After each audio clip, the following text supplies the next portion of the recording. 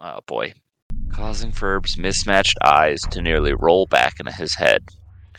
Wow, said Phineas from the director's chair. He turned to Isabella. Has she done that before? I don't think so, Isabella replied. She just really likes frozen desserts. It's the wit in the jokes are coming off a lot worse now. Yeah. Yeah, now that they've actually started and it's like, oh, this isn't cute anymore. Yeah.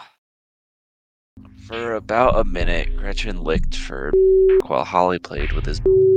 Then Gretchen stopped for a moment to pull off her baby blue undies. At which point, Ferb. Oh, hey, baby's a great word to choose there. Hey, Yeah, baby is like one of the best words you could have. Her infant blue undies. Yeah. Her incredibly underaged undies. Undie is short for Her underage. newborn undies. Her illegal ass blue panties.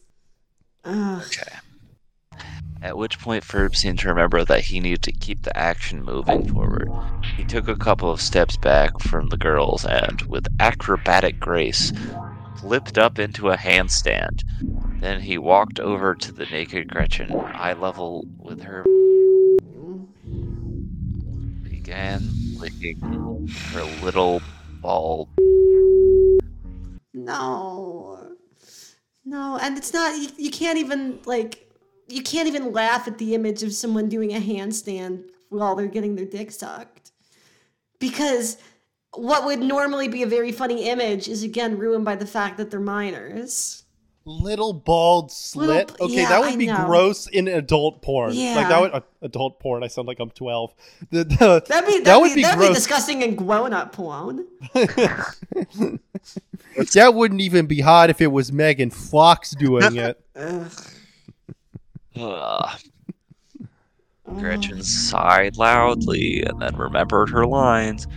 Oh yeah, that's what I like. She took hold of Ferb's again and began sucking it with the vigor of a starving child with a popsicle. Why would you just forget their children? What is with the fucking similes, man? What is, not even that, but what is with all of the child-based figurative language? What is wrong with him?